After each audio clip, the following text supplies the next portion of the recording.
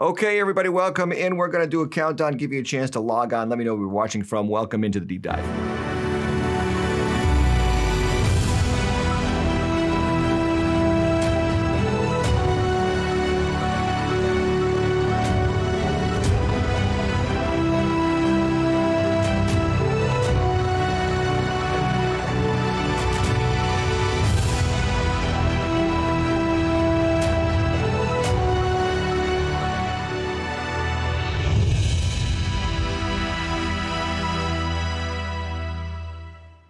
Welcome into our study of Torah, everybody. Today we are discussing another basic human reality that finds itself all over the Bible, and particularly when it comes to Israel, there's real clarity with God's word on what they should be doing regarding the act of giving. Yes, today we're talking in part 14 of the Deep Dive, Wednesday night Bible study, 7:30 p.m. Welcome in, part 14. We're going to go with the Torah and the tithe. So if you're here for the first time, let me know you're here. Make sure you're hitting the like button, the subscribe button, the notification bell. Let me know that you appreciate this content. And we're going to get right to it. What do we mean by tithing? Well, tonight we're going to talk about the fact that it's more than just giving, and it's more than just, being generous. There's a principle in the Torah that I believe God establishes, not just for the people of Israel in the ancient world, but for all of his people everywhere in the Christian church. And so with that in mind, we're going to look at how the text of the Torah inform and shape the rest of the Bible regarding giving and honoring the Lord and giving to others and being charitable. And then beyond just those laws and into the New Testament reality that we understand everything belongs to God, and we are called to be generous people because of how God is totally generous toward us. So welcome in. Let's get started. The Deep Dive, Season 7 presents Torah, the Law of Life. Here's the thing about giving. Giving is universally accepted as a good thing. Not everybody does it. I understand that. But it is pretty much universally accepted that you should give stuff away. It's kind of interesting because there's so much disagreement about so many other things the Bible commends, where people say, well, I just don't agree with the Bible about that. But when it comes to giving, at least letting go of something of value in your life, most people agree that is a general good. So we're starting with that underlayment first here tonight on the Deep Dive. It's kind of interesting because when we come to the topic of giving, it's the one topic when Christians agree with everyone. Or you could say when everyone agrees with Christians. For instance, atheism. Richard Dawkins, an Oxford biologist and noted atheist, says, quote, "Let us try to teach generosity and altruism because we are born selfish." Buddhism says, let's teach this triple truth to all. A generous heart, kind speech, and a life of service and compassion are the things which renew humanity. Confucianism, he who wishes to secure the good of others has already secured his own. Hinduism says, they who give have all things, they who withhold have nothing. Or Islam, you shall never truly be righteous until you give in alms what you dearly cherish. And then Judaism, we're going to deal with that today because there's plenty of scriptures in the Torah that cover Judaism's ideals when it comes to giving. The point is this: giving is a universal good that should happen. And pretty much everyone agrees that it should, even people who don't. I think of the noted atheist and Princeton professor Peter Singer, who says that he seeks to give away 20 to 25% of his income every year simply because he knows that giving is good for you.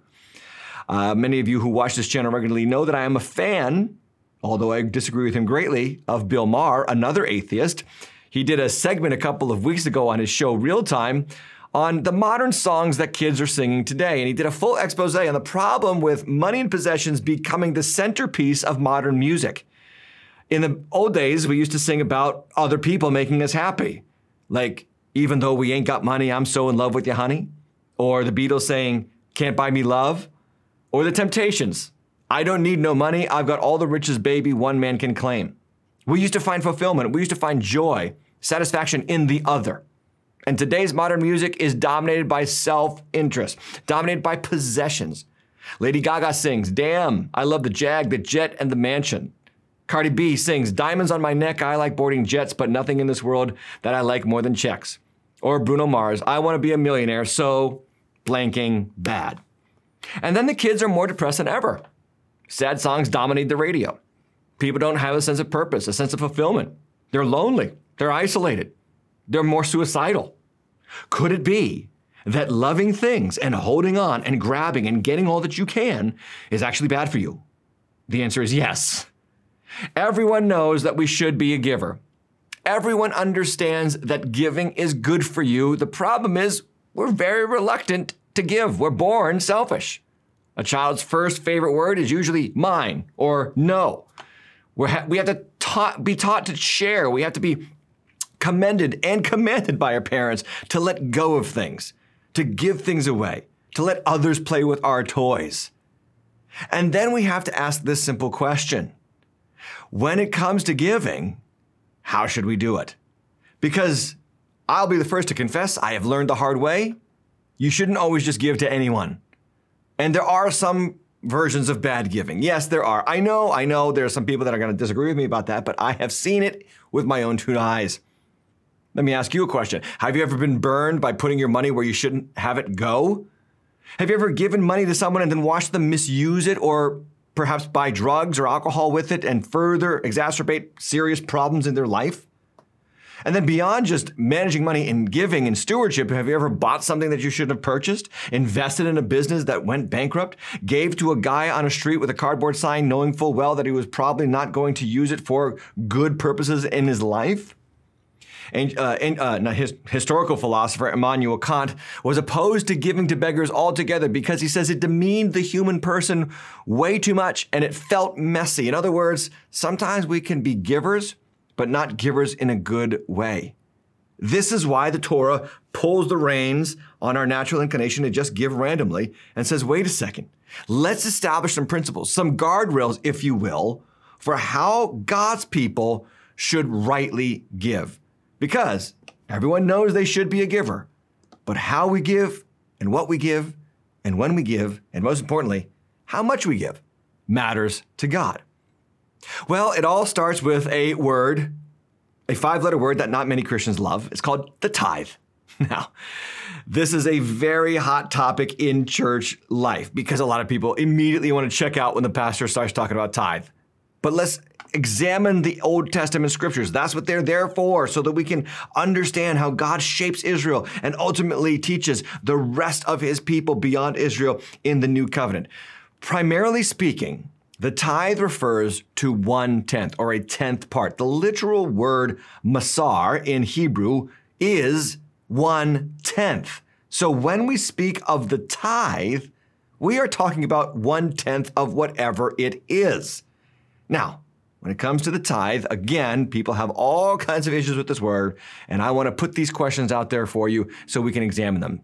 And in case you don't want to check out this video any further, you can have these questions up front because this is what we're going to be covering. Number one, what did the Israelites actually bring to God in terms of money or resources or possessions? What was their tithe? Number two, what was their motivation to be? Because God doesn't just want us to let stuff go. He wants our hearts to be in the right place. And yes, even in the Old Testament, he wanted their hearts to be in the right place. Number three, what did Jesus say about the tithe? And a lot of Christians say, well, he never mentioned it, and that's not true. Then number four, how does this apply to us, New Testament, New Covenant believers, when it comes to our money and our giving? Finally, should we tithe? Should we do less? Are we entitled to do less? Or should we do more? Are we compelled to do more as God's New Covenant people compared to God's Old Covenant people? That's on the docket for tonight. That's where we're going. Those are the questions. Let's get started. I want to look at the scenes. I want to look at how Scripture unpacks the tithe right from the beginning. Now, obviously, many people say this. Oh, the tithe, that's an Old Testament principle, and it's tied to the law. So Christians are freed from the law. In fact, Romans chapter 10, verse 4 says, Christ is the end of the law for all who believe. So therefore, Christ is the end of tithing, right? Well, that's actually not true. The fact of the matter is that tithing existed well before the law. A case could be made that the first tither was Abel, who gave the firstborn of his flocks to God. God looked upon it with acceptance and reverence. But on Esau, on his brother, who is it? Abel and Cain. But his brother Cain looked upon his gift was looked upon with great disdain. And people don't realize that what it says about Cain's giving is that he gave in the course of time, and Abel gave of the firstborn of his flocks. It's not hard to see what the text is showing us, that when we give to God first, it's blessed and accepted. Past that story about Abel and Cain, we get to Abraham, who I call God's first tither. Genesis chapter 14, verse 18 to 20. And Melchizedek, king of Salem, brought out bread and wine. He was priest of God Most High. And he blessed Abram and said, Blessed be Abram by God Most High, possessor of heaven and earth. And blessed be God Most High, who has delivered your enemies into your hand. And Abram gave him a tenth of everything. There it is right there, the word masar in Hebrew, or tenth. So this passage exists in a historical moment where Abram is called on to rescue Lot, who had been stolen during this international conflict between 5 kings and 2 other kings. And the 2 kings that Abram at this point actually help out are the kings of Sodom and Gomorrah, which is kind of ironic because Lot was living in Sodom. And so Lot was Abram's nephew, and Lot was caught up in the battle and was taken captive. And so Abram musters his 318 men and he goes into the battle. God gives him victory. And then after the victory, he comes home from the war, and Melchizedek, this mysterious figure, shows up and blesses Abram. He blesses him with a heavenly blessing. Now, Hebrews will get to this later on. Melchizedek is a picture of Christ. Melchizedek is a 2-part name, king and peace. He is a Melchizedek king. Melchizedek refers to being a king, and he is the king of Salem. Salem means peace. So this is a picture of Christ. He's also a priest, just like Christ is our great high priest. And Abram gives him a tenth. So 3 thoughts right off the bat about this text. Number 1, tithing is not part of the law code. It actually came well before the law code. Not a single law has been given to Israel yet, and this is part of Abram's life. It's part of the Abrahamic blessing. So those who make the argument that tithing is part of the law are mistaken. It was part of Abram's lifestyle.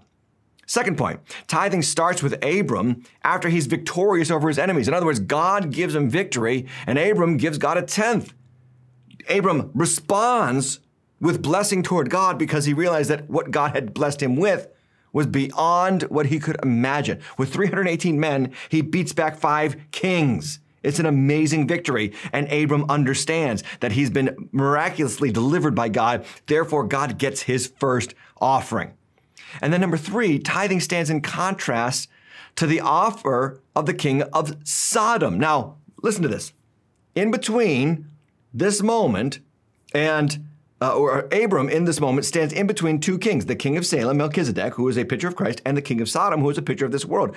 Look with me here at Genesis chapter 14, verse 21. It says right after Abram's interaction with Melchizedek, the king of Sodom said to Abram, "Give me the persons, but take the goods for yourself." In other words, this is a golden opportunity for Abram to benefit off of helping out the king of Sodom.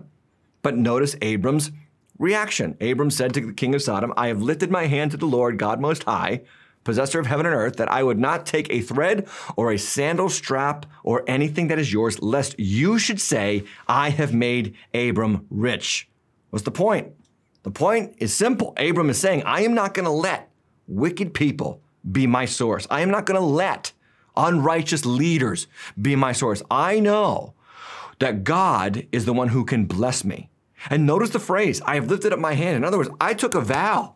I promised to God that I am not going to bank my financial future on what this world can do for me. They may try to make me align with them, but my heart is already settled that God, possessor of heaven and earth, the one who has more than enough resources to supply my needs, is the one that I'm going to rely on financially. You see, at the end of the day, what Abram does is he trusts God for who God is and what God has, rather than the system and the powerful players in the world. And how much more do we need to do just that? Well, you have Abraham, who has a son named Isaac, and then Isaac has his 2 sons, Jacob and Esau. Jacob's born first. We know the story. Esau's born first, and we know this story. Jacob is the heel grasper, holding on to Esau as he comes out of his mother's womb. And Jacob is a questionable fellow. Jacob is a deceiver. His name actually means deceiver or heel grasper. And all along his life, he's not a good guy. He tricks his starving brother into selling his birthright. He tricks his blind old father, out of giving him the firstborn blessing. And when he's caught, when Esau wants to kill him, he runs away. Jacob is not an ideal human. In fact, he's the exact opposite of everything that you would consider admirable. But when he runs from his brother Esau, who wants to kill him, the scripture says that he leaves with nothing. He's so broke that he comes to a place late in the night and he lays down and he uses a pillow for a rock. Do you know why he used a pillow for a rock? Because he had nothing else. And in that moment, God shows up in this unworthy man's life. This is a picture of grace, by the way. He has a dream of a ladder and the angels of God ascending and descending, and the Lord is standing over him, and he promises to bless him and be with them and to protect him and then to bring him back to the very land that he was leaving. This is God's grace for undeserved sinners right on the front page of the Bible in Genesis 28. Well, after this moment, Jacob wakes up and he says a vow to God. Genesis 28, verse 20, it says, "If God will be with me and keep me in the way that I will go, and will give me bread to eat and clothing to wear, so that I come again to my father's house in peace, then the Lord shall be my God, and this stone which I have set up for a pillar shall be God's house. And all that you give me," Jacob says, "I will give a full tenth," again, Masar, "tithe to you." This is Jacob, the undeserving brother, getting God's blessing and then returning that blessing 1/10 to God. Now, of course, it looks questionable even in the way that he does this. If God, you will do this, then I will give you 1/10. And some people don't take that as a real heartfelt action on Jacob's behalf. But let's talk about Jacob again, the deceiver, the heel grasper, the guy, the opportunist who will do whatever it takes to put himself ahead. Well, at least it's a movement in the right direction to say, if God in fact does live up to what he said he would do for me, then I will in fact give him 1/10 of my income. Thus far in the narrative, we are seeing that God's best people, Abram, Jacob, and way back all the way to Abel, are people who put God first financially. So that's scene number 2. Then we can fast forward into the law. Now we are finally coming to the place where tithing is regarded, or at least stipulated, in the ancient Mosaic law code. This brings me to scene 3, the law code regarding tithing. Leviticus chapter 27. It says in verse 30, "Every tithe of the land, whether of the seed of the land or the fruit of the trees, is the Lord's. It is holy to the Lord. If a man wishes to redeem some of his tithe, he shall add 1/5 to it. And every tithe of herds and flocks, every 10th animal, all that pass under the herdsman's staff shall be holy to the Lord." So notice here a couple of things. Number one, this is an agricultural farming community, and they were to bring the firstborn of their flocks to the Lord. And in 1/10 of everything that they increased was to be brought to the Lord and given to the Lord as holy. Now notice, given to the Lord. Now, if you wanted to redeem a herd or a flock, say, I don't want to give that. Well, you can redeem it with other things, but you had to add 1/5 to that gift to redeem the animal that you didn't want to lose because you needed it. But ultimately, this is the Lord's tithe. It is 10%. What's the deal here? Think of this tithe in terms of national taxes, federal taxes. These things were used in support of the nation as a whole. Now, I believe in taxes. Romans 13 says we should pay taxes. Jesus talked about give to Caesar what is Caesar's. But I also believe in limited government. I believe that taxes should support a government that protects the people and provides community services for the people. But taxes shouldn't be so high that it drains the people and weakens the people and stifles innovation and motivation and ultimately leads to the government supporting its citizens. That's an unhealthy tax system. God's system is pretty fair. 10% goes to the nation, 10% to support your leaders, your industry, your government, protection from God, all rooted in the law code of tithing. Beyond the tithe to the government, there was the Levites' tithe.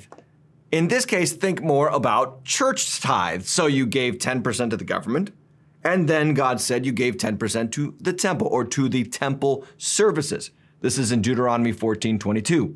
You shall tithe all the yield of your seed that comes from the field year by year, and before the Lord your God in the place that he would choose to make his name dwell there, you shall eat the tithe of your grain, of your wine, and of your oil, and your firstborn of your herd and flock, that you may learn to fear the Lord your God always. And then later on, he says, and if the way is too long for you so that you are unable to carry the tithe when the Lord your God blesses you because the place is too far from you, which the Lord your God chooses to set his name there, then you shall turn it into money. In other words, you shall exchange it. You shall bind it up in your hand. You'll go to the place the Lord your God chooses, because some Israelites would have lived a long way from the temple, so they can exchange it for money. Money's easier to carry. Come to the temple and then spend your money there on whatever you desire. This is in verse 26 of the same chapter. And he says, whether on money or whatever you desire, oxen, sheep, wine, or strong drink, whatever your appetite craves, and you shall eat there before the Lord your God and rejoice, you and your household. And then this verse is not on the screen as well, but it says, and you shall not neglect the Levite who is within your towns, for he has no portion or inheritance with you. So notice when it comes to the tithe here, the 10% goes to the house of God, but they also eat it. And the Levites eat it with them. So the Levites were the administrators of the word of God, the temple sacrificial system, and they benefited from the tithes of the people as they come to worship in the temple. This is a picture of church tithes. You give your tithes to the church gives you spiritual food. So when you came as an Israelite into the temple and you had Levites working there, they didn't own land, they weren't allowed to. The Lord was their portion, but they had to eat, they had to survive. How did they do that? They ate the food that was brought by the people of Israel, and by the way, they ate with their priests. This is a beautiful picture of how community should be shaped in the local church. Pastors and people knowing each other, eating together, enjoying God's bounty together, and yes, funded by the people that are in the pews to pay the salaries and support the men who are preaching and caring for the flock. And we'll get to that later in the New Testament. But think about the Levi's tithe, 10% to the church. So you have 10%, the Lord's tithe to the government, to the nation, 10% to the church, and then there was a third tithe in the Levitical system or in the law system. This was called the benevolent tithe. And it would happen 1/10% every 1/10 every third year. So break 1/10 into thirds, you're about, and it's one of those infinite numbers, 3.333333333, and eventually you have to say 4 to one of those numbers to add up to 10. This is basically 3% of your income went to the poor, the stranger, the sojourner. Deuteronomy chapter 14, verse 28. At the end of every 3 years, you shall bring out all the tithe of your produce in the same year and lay it up within your towns. And the Levite, because he has no portion or inheritance with you, and the sojourner, the fatherless, and the widow who are within your towns shall come and eat and be filled, that the Lord your God may bless you in all the work of your hands that you do. So again, don't mistake the fact that the Levites eat this as they are to be poor. That's not what God is saying. They are, again, the administrators of the temple sacrifices and system. So they join you in eating with the stranger and the sojourner and the fatherless and the poor, and you give these things to those who cannot do for themselves. Now think about that number, 3%. An amazingly small number considering how much of our federal budget is given toward helping people with food stamps and welfare assistance and all kinds of other programs to help the financially disadvantaged. God says 3%. Our government bloats its federal budget by throwing money at poverty and trying to solve the problem. And literally, since the war on poverty began under the Johnson administration, hardly anything has changed in regards to the percentage of poor people within our nation. It kind of begs the question, is throwing more money at the problem going to ever fix the problem? I would suggest no. Jesus and Deuteronomy chapter 15 both say there's always going to be poor in the land. We should help them. We should be generous.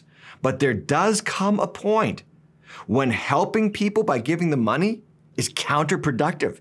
It's not beneficial. So God puts a guardrail on Israel. And he says, you're not going to give 10% away to the poor.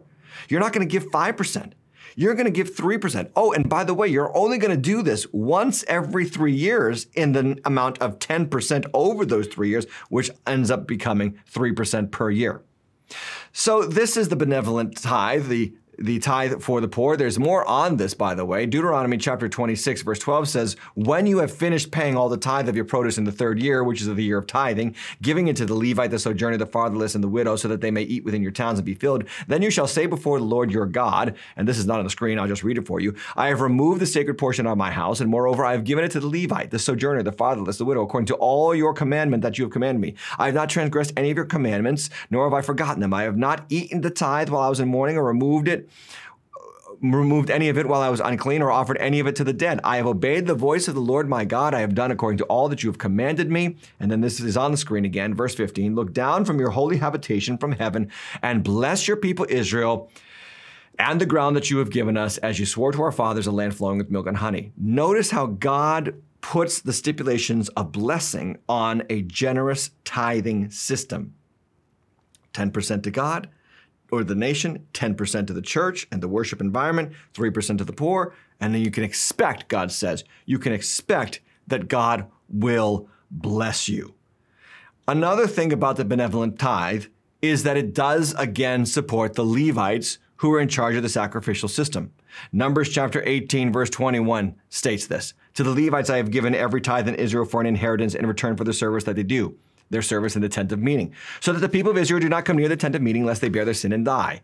But the Israelites shall do the service of the tent of meeting, and they shall bear their iniquity. It shall be a perpetual statute throughout all your generations among the peoples of Israel. They shall have no inheritance. For the tithe of the people of Israel, which they present as a contribution to the Lord, I have given to the Levites as an inheritance. Therefore I have said of them that they shall not have an inheritance among the people of Israel. Think about the Levites in this case.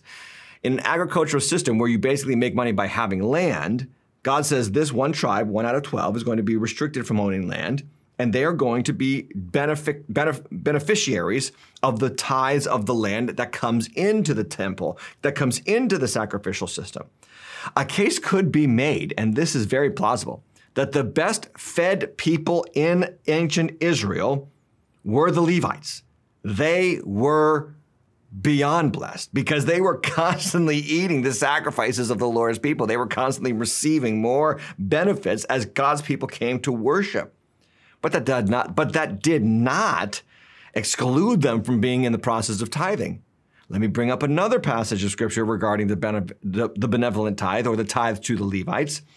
Numbers chapter 18, verse 25 says, and the Lord spoke to Moses, saying, moreover, you shall speak and say to the Levites, when you take from the people of Israel the tithe that I have given you from them for your inheritance, then you shall present a contribution from it to the Lord, a tithe of the tithe.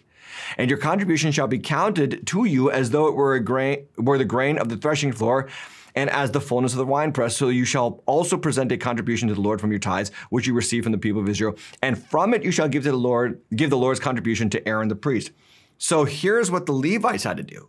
They received the tithes, but they then tithed on the tithe they received.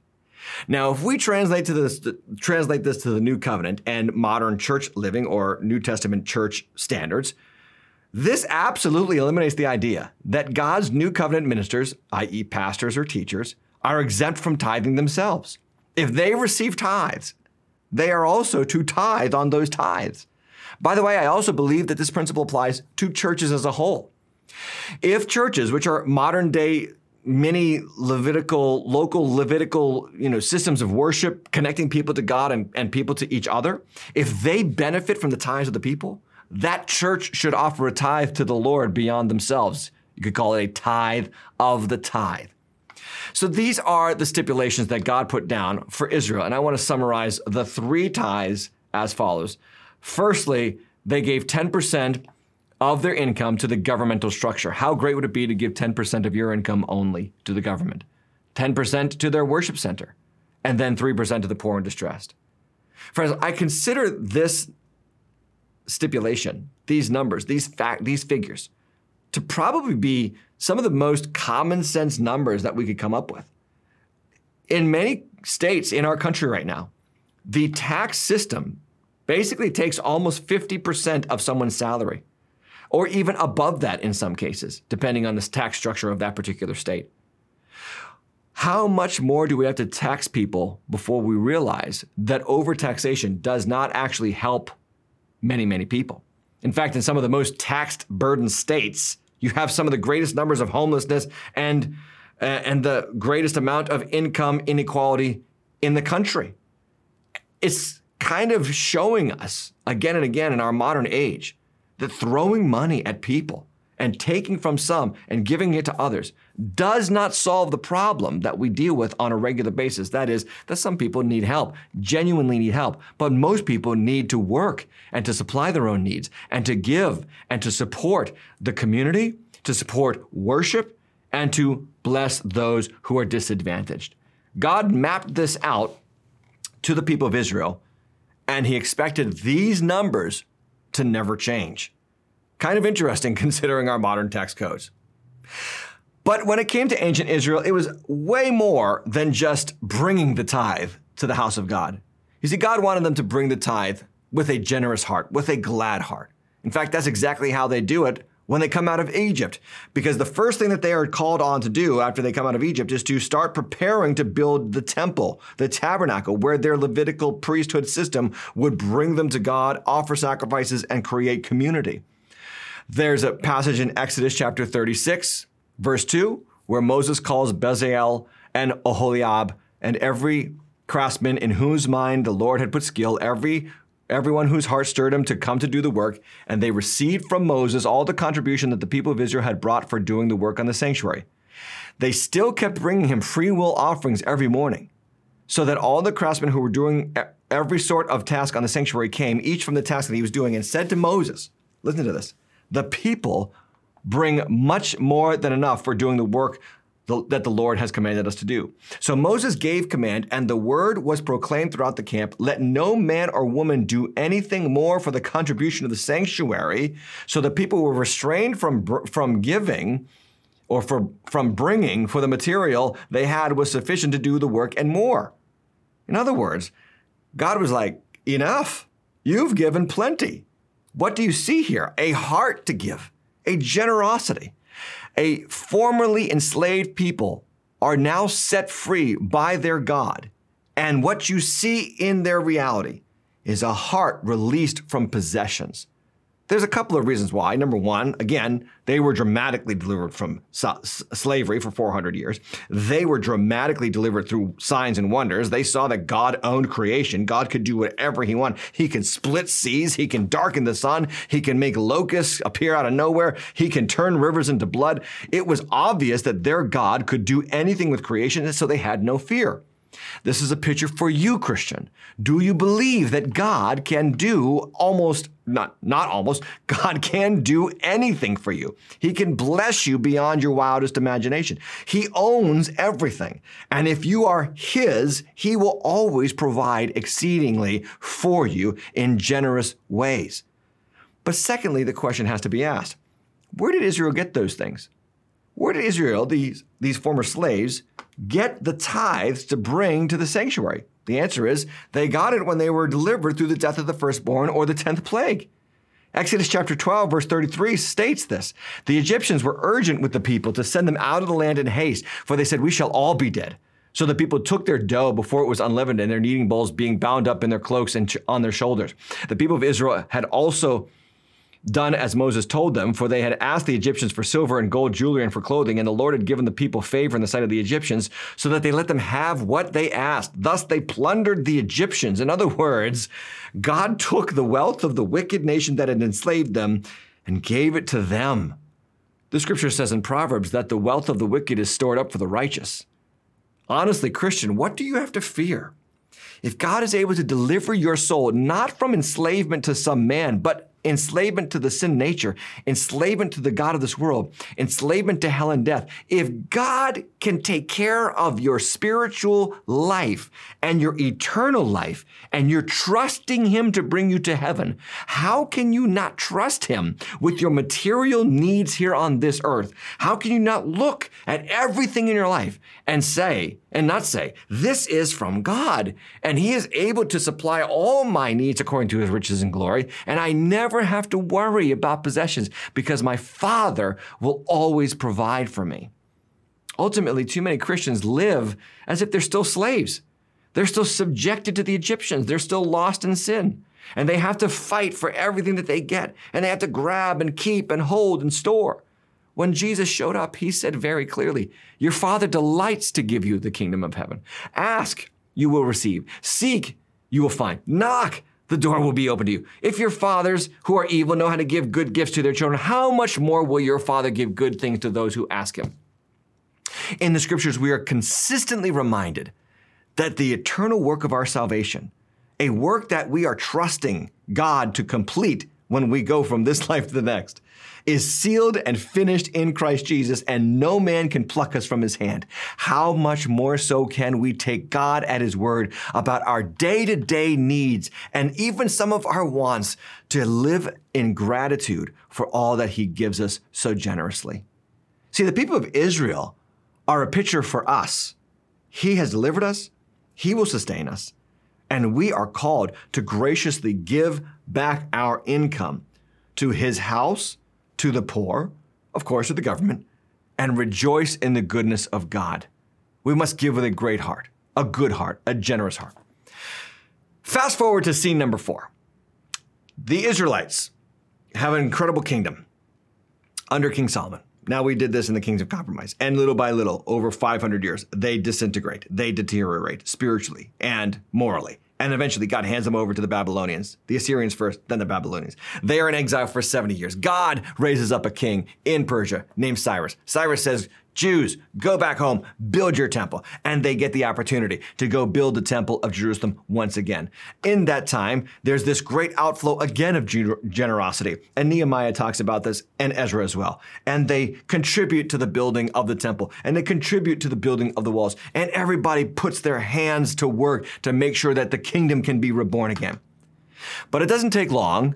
And eventually they deteriorate again, because the heart of man is the heart of man, and it's always part of our problem. We cannot change ourselves. The nation starts to decline morally, spiritually, in relationship to God. And so God raises up a prophet named Malachi. He is the final prophet in the Old Testament canon, the final book in the Old Testament. And his opening words are, hey, you honor your government. How about honoring God? And what happened was they weren't honoring him. That's scene 4 in our study, the returned exiles who were backslidden. Malachi chapter 1, verse 8. God says, when you offer blind animals and sacrifices, is that not evil? And when you offer those that are lame or sick, is that not evil? Present that to your governor. Will he accept you or show you favor, says the Lord of hosts? So notice, they were giving their taxes, but they weren't giving to their God. They weren't giving the tithes for the worship of God in fellowship and community with each other. Verse 14 of the same chapter, he says, cursed be the cheat who has a male in his flock and vows it, and yet sacrifices the Lord what is blemished. For I am a great king, says the Lord of hosts, and my name will be feared among the nations. In other words, you've got to honor me in your giving. Israel is taught in 1 Samuel chapter 2, verse 30. Those who honor God will be honored, and those who despise him would be lightly esteemed. In other words, if we honor God with our finances, he honors us back in blessing and increase. Sadly, Israel had to learn this lesson all over again, and Malachi was the man for God's timing to rebuke the nation and call them back to the tithe. This is probably the most famous passage of tithing that you ever heard, Malachi 3, verse 10. Bring the full tithe into the storehouse, that there may be food in my house, and thereby put me to the test, says the Lord of hosts. If I will not open the windows of heaven for you and pour down for you a blessing until there is no more need, and I will rebuke the devourer for you, so that it will not destroy the fruits of your soil, and your vine in the field shall not fail to bear, says the Lord. A couple of things here in this text, and we got to look at this. God says, bring. You don't give the tithe because the tithe doesn't belong to you. It belongs to God. You're just bringing it back to him. He also says, bring the full tenth. It could have been that many of the Israelites were bringing 1% or 2% or maybe just almost a tenth. God says, no, this principle is clear. The full tenth comes into the what? The storehouse. We don't give God anything. He owns everything. His temple, his house of worship, is a storehouse so that there would be food in his house. In other words, when we bring the tithes to the house of God, there is food for God's people. In our case, spiritual food and sometimes material food. But in Israel's case, material food. Then God says something absolutely astonishing. Put me to the test. See if this won't work. It's the one place in Scripture where God says, I want you to test me on this. I want you to call me out on this passage of Scripture and see if it doesn't work. And he says, I'll pour out such a blessing, there's no more need. And then, my favorite part of the verse, I will rebuke the devourer for you. Hey, how many know there's a bunch of devourers out there? You've got potential storm damage to your house, to your car, to your loved ones. You've got potential fraudulent claims on your life, identity theft. You've got people who will rob you of your money, people who will steal from you, rip you off in a business transaction. There are innumerable opportunities for the modern day devourers to take what God has given you. Here God says, if you honor me with the tithe to ancient people in Israel, I will rebuke the things that can destroy your fields, your harvest, and your income. And you will have supernatural protection from Almighty God. Simply put, 3 points from Malachi 3:10 that I think Christians need to be very aware of. The tithe blessed the house of God with food. The tithe led to heavenly blessings. God would open up the windows of heaven. And number 3, the tithe would bring God's protection from disaster. I don't know about you, but I want God rebuking the devourers in my life. I want God making sure that I'm not going to lose on this purchase, or I'm not going to lose on this plan for my children or for my family or for my home. You say, well, that sounds like we have to give in order to make sure that we get. Well, God clearly teaches us in the Scriptures, if you give, it will be given back to you. Jesus said, store up treasures in heaven so that you will have them, and they can't be stolen from, and they can't be destroyed, and moths and rust cannot destroy. Jesus is pretty clear in the New Testament again and again that God will bless and prosper and protect those who catch his heart when it comes to giving and generosity. So I have no problem telling you or believing that, yeah, when we honor God financially with our tithes, he absolutely honors our life. I have testimony after testimony in my own life of ways that God protected me financially. Things that could have been serious potential disasters in my life. And God protected me.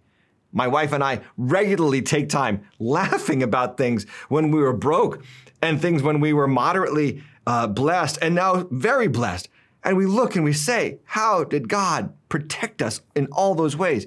We have not experienced so many things that other people have experienced, sad to say, for them. We have seen God protect us supernaturally from financial distress. I could go on a list, and I hesitate to do so, because if I started to talk about these things, some people, because they're immature and unspiritual, would have a problem with some of the things that we have seen happen in our life. Some people are of the ideal that pastors and ministers should be absolutely dirt broke, or they should just be lower class in the economic system.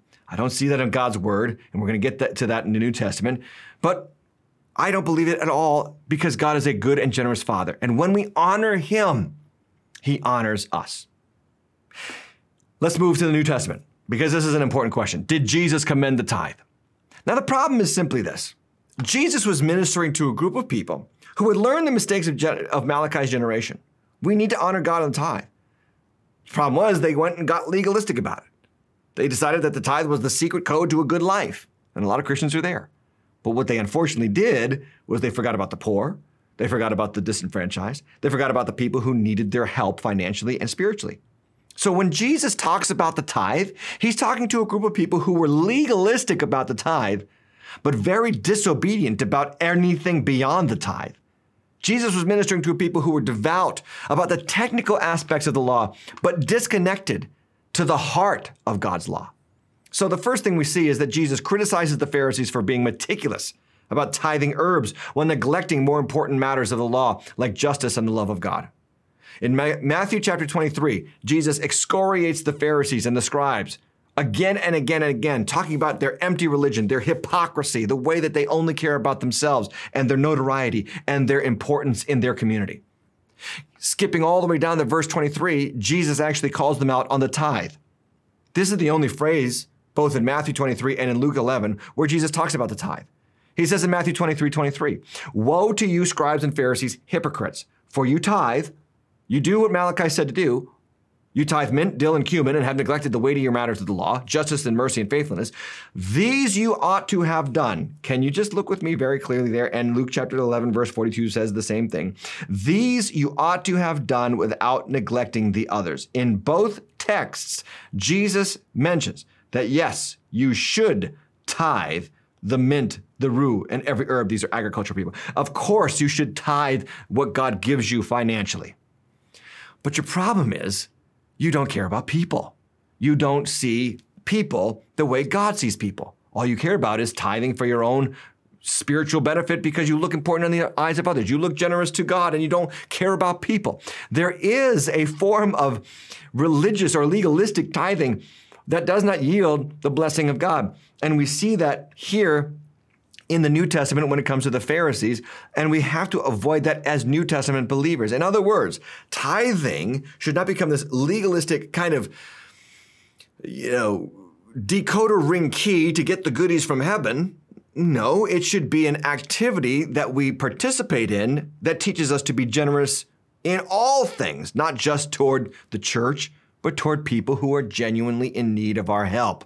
And it may not be financial need. It may just be love, community, fellowship, care, support. In other words, don't be so ritualistic about what you believe are the secret, obedient ways to get the goodies from God so that you ignore the thing that's most precious to God, people and the community of God. There's another parable where Jesus calls out the Pharisee in view of the tax collector. The Pharisee goes to the temple and he prays about himself and he says, I tithe, I fast, I give my tithe. But the tax collector only stands afar off and beats his breast and says, God, be merciful to me, a sinner. And later Jesus says, the tax collector, not the Pharisee, goes home justified. Again, these are the texts where Jesus mentions tithing, and it is in light of the fact that while they had learned the lesson of Malachi, honoring God with the tithe, they had failed to receive the heart of the law, which is to love your neighbor as you love yourself. Finally, in the New Testament, we go all the way back to Abram and Melchizedek because Hebrews is very clear that Melchizedek is a picture of Christ. Hebrews chapter 7, verse 5 says, and those descendants of Levi who receive the priestly office have a commandment in the law to take tithes from the people, that is, from their brothers, though these also are descended from Abraham. But this man who does not have his descendant from them received tithes from Abraham, and blessed him who had the promises. It is beyond dispute that the inferior is blessed by the superior. In the one case, tithes are received by mortal men, but in the other case, by the one of whom it is testified that he lives. One might also even say that Levi himself, who receives tithes, paid tithes through Abraham. Again, the text is showing us that Melchizedek, a type of Christ, received tithes from Abraham. This is transmitted into the new covenant that through the true Christ, the real Christ, the Christ that we worship and serve and pray and praise and worship, should receive tithes from God's people who are also descended from Abraham.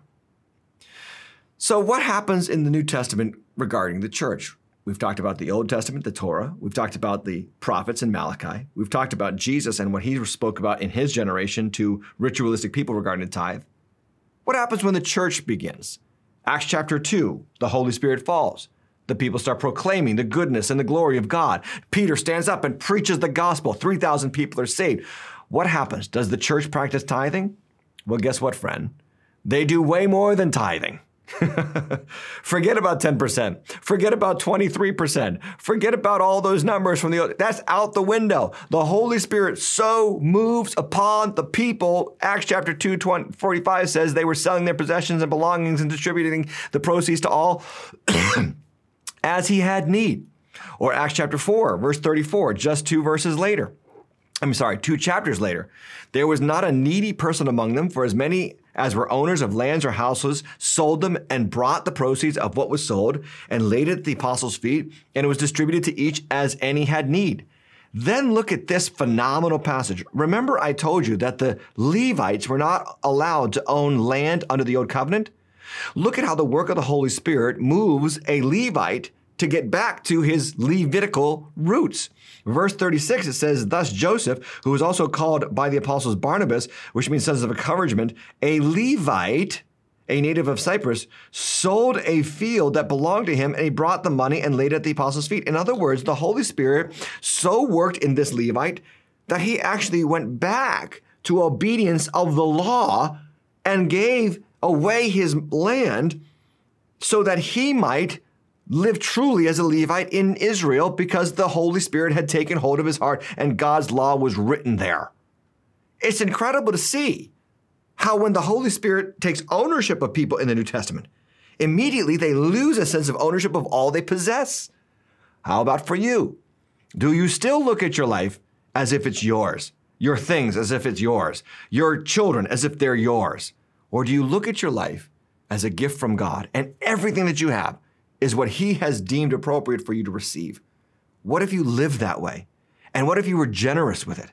And what if you, instead of whining about or comparing yourself to other people's possessions, income, and lifestyle, you said, thank you, Father, for what you've given me. How can I use what I have to live up to not the Levitical law or the Mosaic law, but to the law of Christ with a generous heart? The church does far more than this, by the way.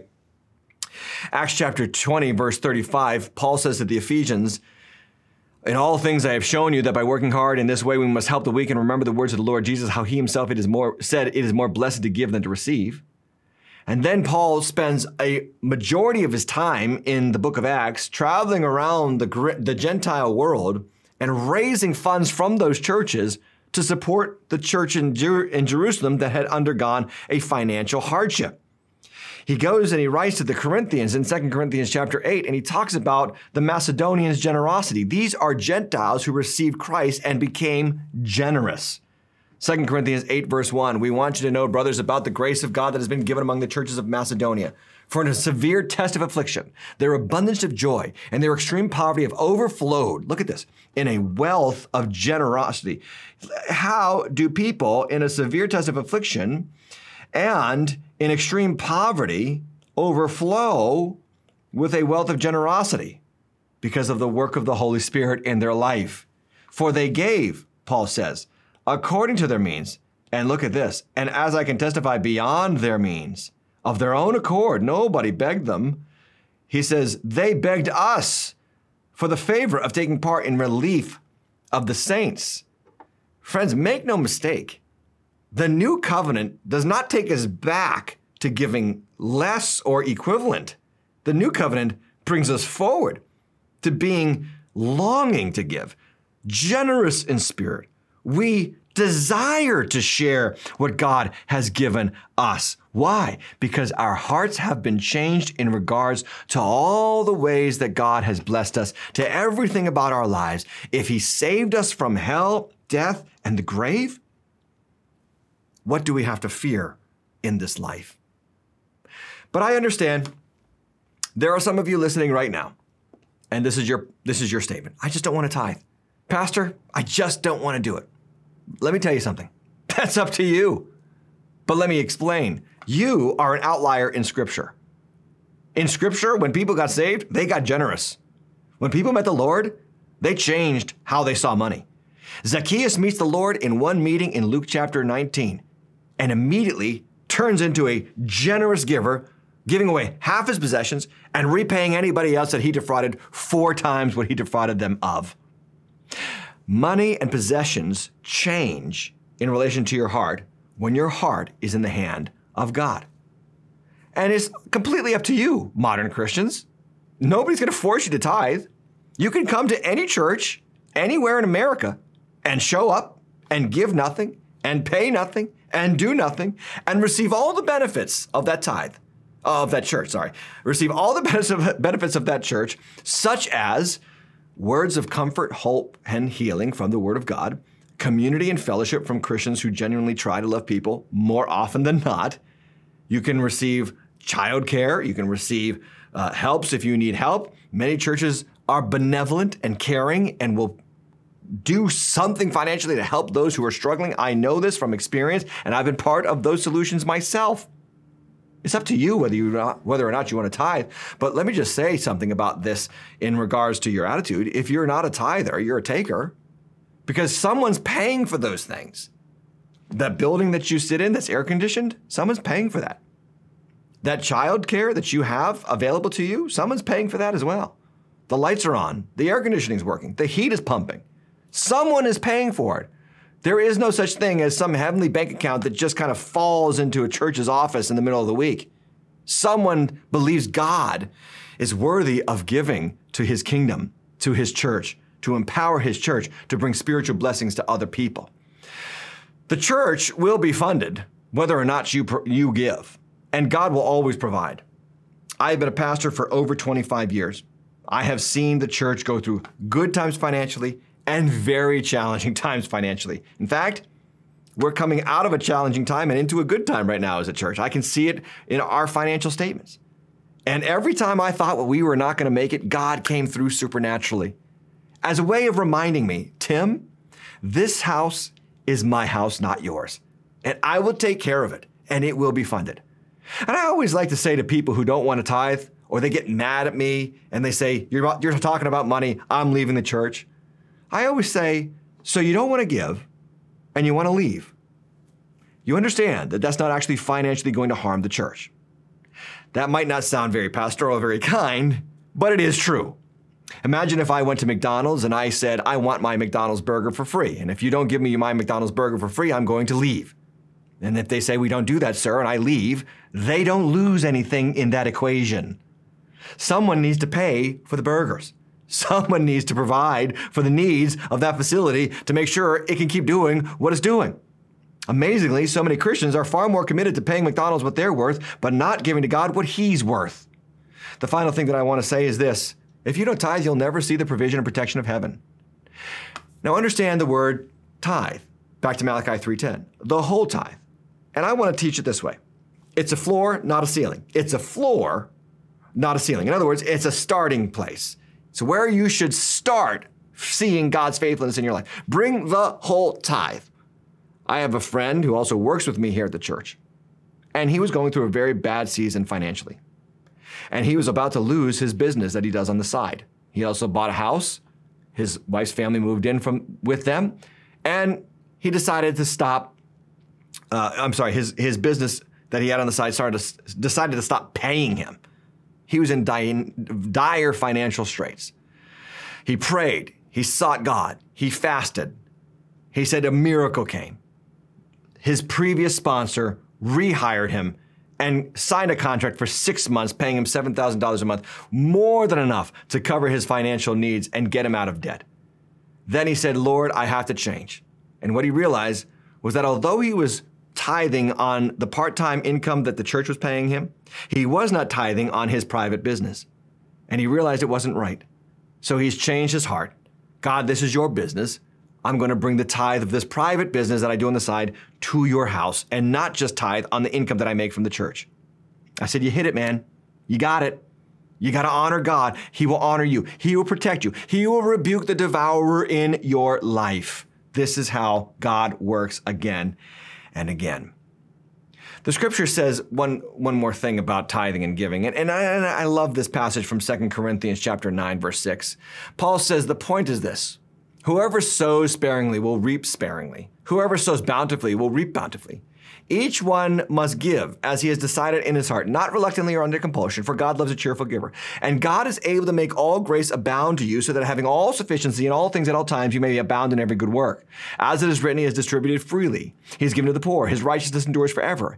He who supplies, look at this line, this is so important. He who supplies seed to who? To sowers. If you know how to sow, God says, I'm giving you seed. And he also supplies bread for food, will supply and multiply your seed for sowing and increase the harvest of your righteousness. So he doesn't just give for your sake to have, he gives you seed for sowing. He increases the harvest of your righteousness. You grow in faith. You will be enriched in every way, to be generous in every way. In other words, God pours into your life financial blessing so that financial blessing can come out of your life. You become a channel, a river, not a reservoir of God's richness in and through you. He says this will produce thanksgiving to God. Let me just say one thing about 2 Corinthians chapter 9 that a lot of Christians miss. Paul is not talking about tithing. He's talking about giving beyond the tithe. He's talking about that church in Macedonia out of extreme poverty, welled up with generosity, and gave beyond what they were able, and they begged to do it. What were they giving to? They were giving to the poor church in Jerusalem that had gone through a famine and needed financial assistance. And so Paul says, listen, you Gentiles have benefited from the Jewish salvation message through Jesus. It's time to pour back into the material blessings because they are the root of your faith. And those principles of giving as you have decided in your heart, not reluctantly. God loves a cheerful giver. Decide what you want to give. That's not tithing. That's benevolence. That's giving beyond the tithe to people who need it. Paul says about the Macedonians, back to 2 Corinthians chapter 8, verse 3, he says they gave according to their means, and as I can testify, beyond their means of their own accord, begging us earnestly for the favor of taking part in the relief of the saints. And this, not as we expected, but they gave themselves first to the Lord, and then by the will of God to us. Here's what he's saying. He's saying the Macedonians did not just give to the poor churches in Jerusalem. They gave first to the Lord. They provided the needs of their local assembly, and then they gave to Paul and his missionary team to bring back to Jerusalem to supply the needs of a struggling church. Just make sure that you understand that that passage of 2 Corinthians 8 to 9 is not talking about tithing. That's not you get to decide what the tithe is. That is a principle of giving beyond the tithe to your local church. And I believe God blesses you and prospers you as you do so. There are plenty of scriptures that talk about the fact that tithing should support the local ministry. Paul says in 1 Corinthians chapter 9, verse 11, this is 1 Corinthians now, chapter 9. He says, if we have sown spiritual things among you, is it too much if we reap material things from you? If others share this rightful claim on you, do we not have it even more? Nevertheless, we have not made this use of this right, but we endure anything rather than put up an obstacle in the way of the gospel of Christ. In other words, pastors and ministers should reap a material harvest as they increase the spiritual righteousness of their congregations.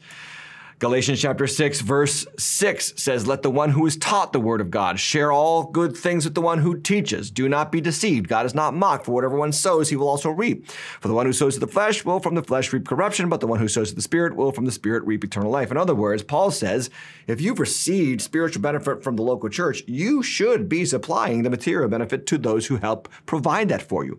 By the way, this is a way that you sow to the Spirit. This is a way that you sow to the things of God's work in your life. If you only give to material things in this life, you will reap from those things corruption. But if you give to the things of the Spirit, you will reap eternal life, spiritual blessing. And finally, 1 Timothy chapter 5, verse 17. Paul says, let the elders who rule be considered well worthy of double honor. The word honor is time or times in Greek. Time means compensation. It's another word for money. Think of the word honorarium. So let the elders, these are pastors, who rule well, be considered worthy of double pay.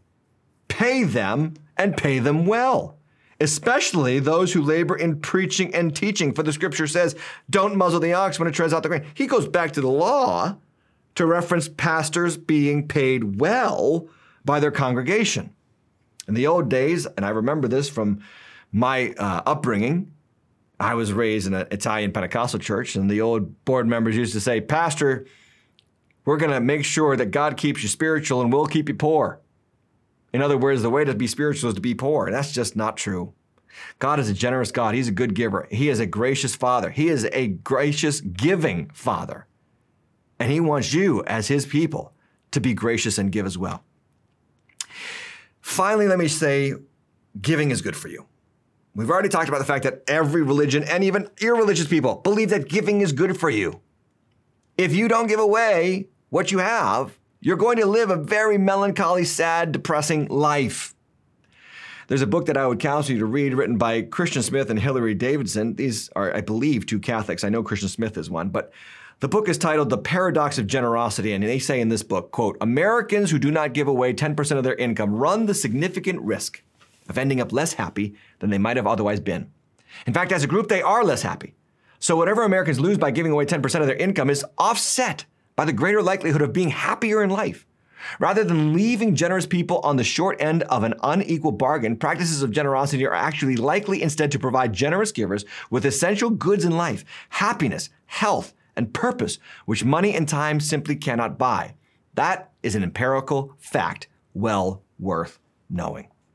In other words, generous people live very good lives. I have generous friends. Do you have one? The amazing thing about generous people is they naturally have friends because everybody wants generous people in their lives. If you have a choice between a generous friend and a non-generous friend, which one are you going to choose? If you have a generous choice between a generous boss and a non-generous boss, which one are you going to choose? If you have a choice between a generous spouse and a non-generous spouse, which one are you going to choose? Generous people are attractive. They bring people in. They have natural community. People care about them in return for their generosity. God's word is clear. We should be tithing. We should pay taxes. We should give to the poor. And in the New Testament, we should give beyond those things because we have been given so much in Christ Jesus. So what do we conclude from this talk? Number one, giving is a universal good. It's a universal good. Number two, we should be considerate of where we give. Don't just give to anybody. Bring it to the house of God. Give it to those who are genuinely going through a hard time and a rough patch. Tithing is a good standard. It's a start. It's a floor, not a ceiling. Churches and ministries should be supported by those who receive ministry. Beyond the tithe is absolutely the heart of God. And finally, where are you? Perhaps in this talk, a very uncomfortable thing has happened in your heart. You don't want to hear this. You want to reject it. You don't want to receive this idea that you should be giving away 10% of your income to the church. In fact, you don't trust churches. You hate institutional religiosity and religion as a whole. Well, I'm sorry that you feel that way. You probably feel that way because, I don't know, someone took advantage of you through a religious structure. And those people should be shamed. They should be condemned. But when you can find a church that preaches the gospel, that teaches the word, that has upstanding members and leaders, that has a care for each other and a genuine sense of community and loves the Lord and believes his word and trusts it, join that church, support that church, give to that church, and then give beyond that church. And God will pour back into your life blessings that money can't buy. That's the show. I hope it's been a benefit to you. By the way, I would be remiss if I didn't talk about supporting this Bible study. If you have received spiritual blessing from this Bible study, consider supporting it through the Cash App or tmslive.com/support. But the better way, guys, is to join the Dependables membership plans. We have 4 tiers available for you, all kinds of gifts and benefits coming to those who sign up, particularly the legacy level I'm very excited about because I personally will be crafting some special gifts for our legacy members. What does your money do as you support this content? First, we give 10% of our income to Project Rescue, which stops sex trafficking. And then we give another 10%, so 20% in total, to the American Bible Society. Because if we have reaped material blessings from you, as those Levites did in the Old Testament, we have to give a tithe of the tithe. But we've decided in this organization, we're going to give 20%. Why? Because you can't outgive God. So thank you for supporting us. Thank you for being here. The last way that you can support this content is by liking the video, sharing the video, and subscribing to the channel. And now, friends, a side note about this content. I will be leaving on Monday for the National Religious Broadcasters Convention in Nashville, Tennessee. I will be providing some specialized content for our Dependables members, and I will also hopefully be providing some free content on the channel. So make sure that you are clicking that subscribe button right now to get notified every time we go live or we present new content. Follow us on all our social media pages and keep checking back regularly to this channel for content that is soon to come. I trust that this has blessed you. I trust it has been a worthy hour to spend with me, and I say, God bless you in Jesus' name.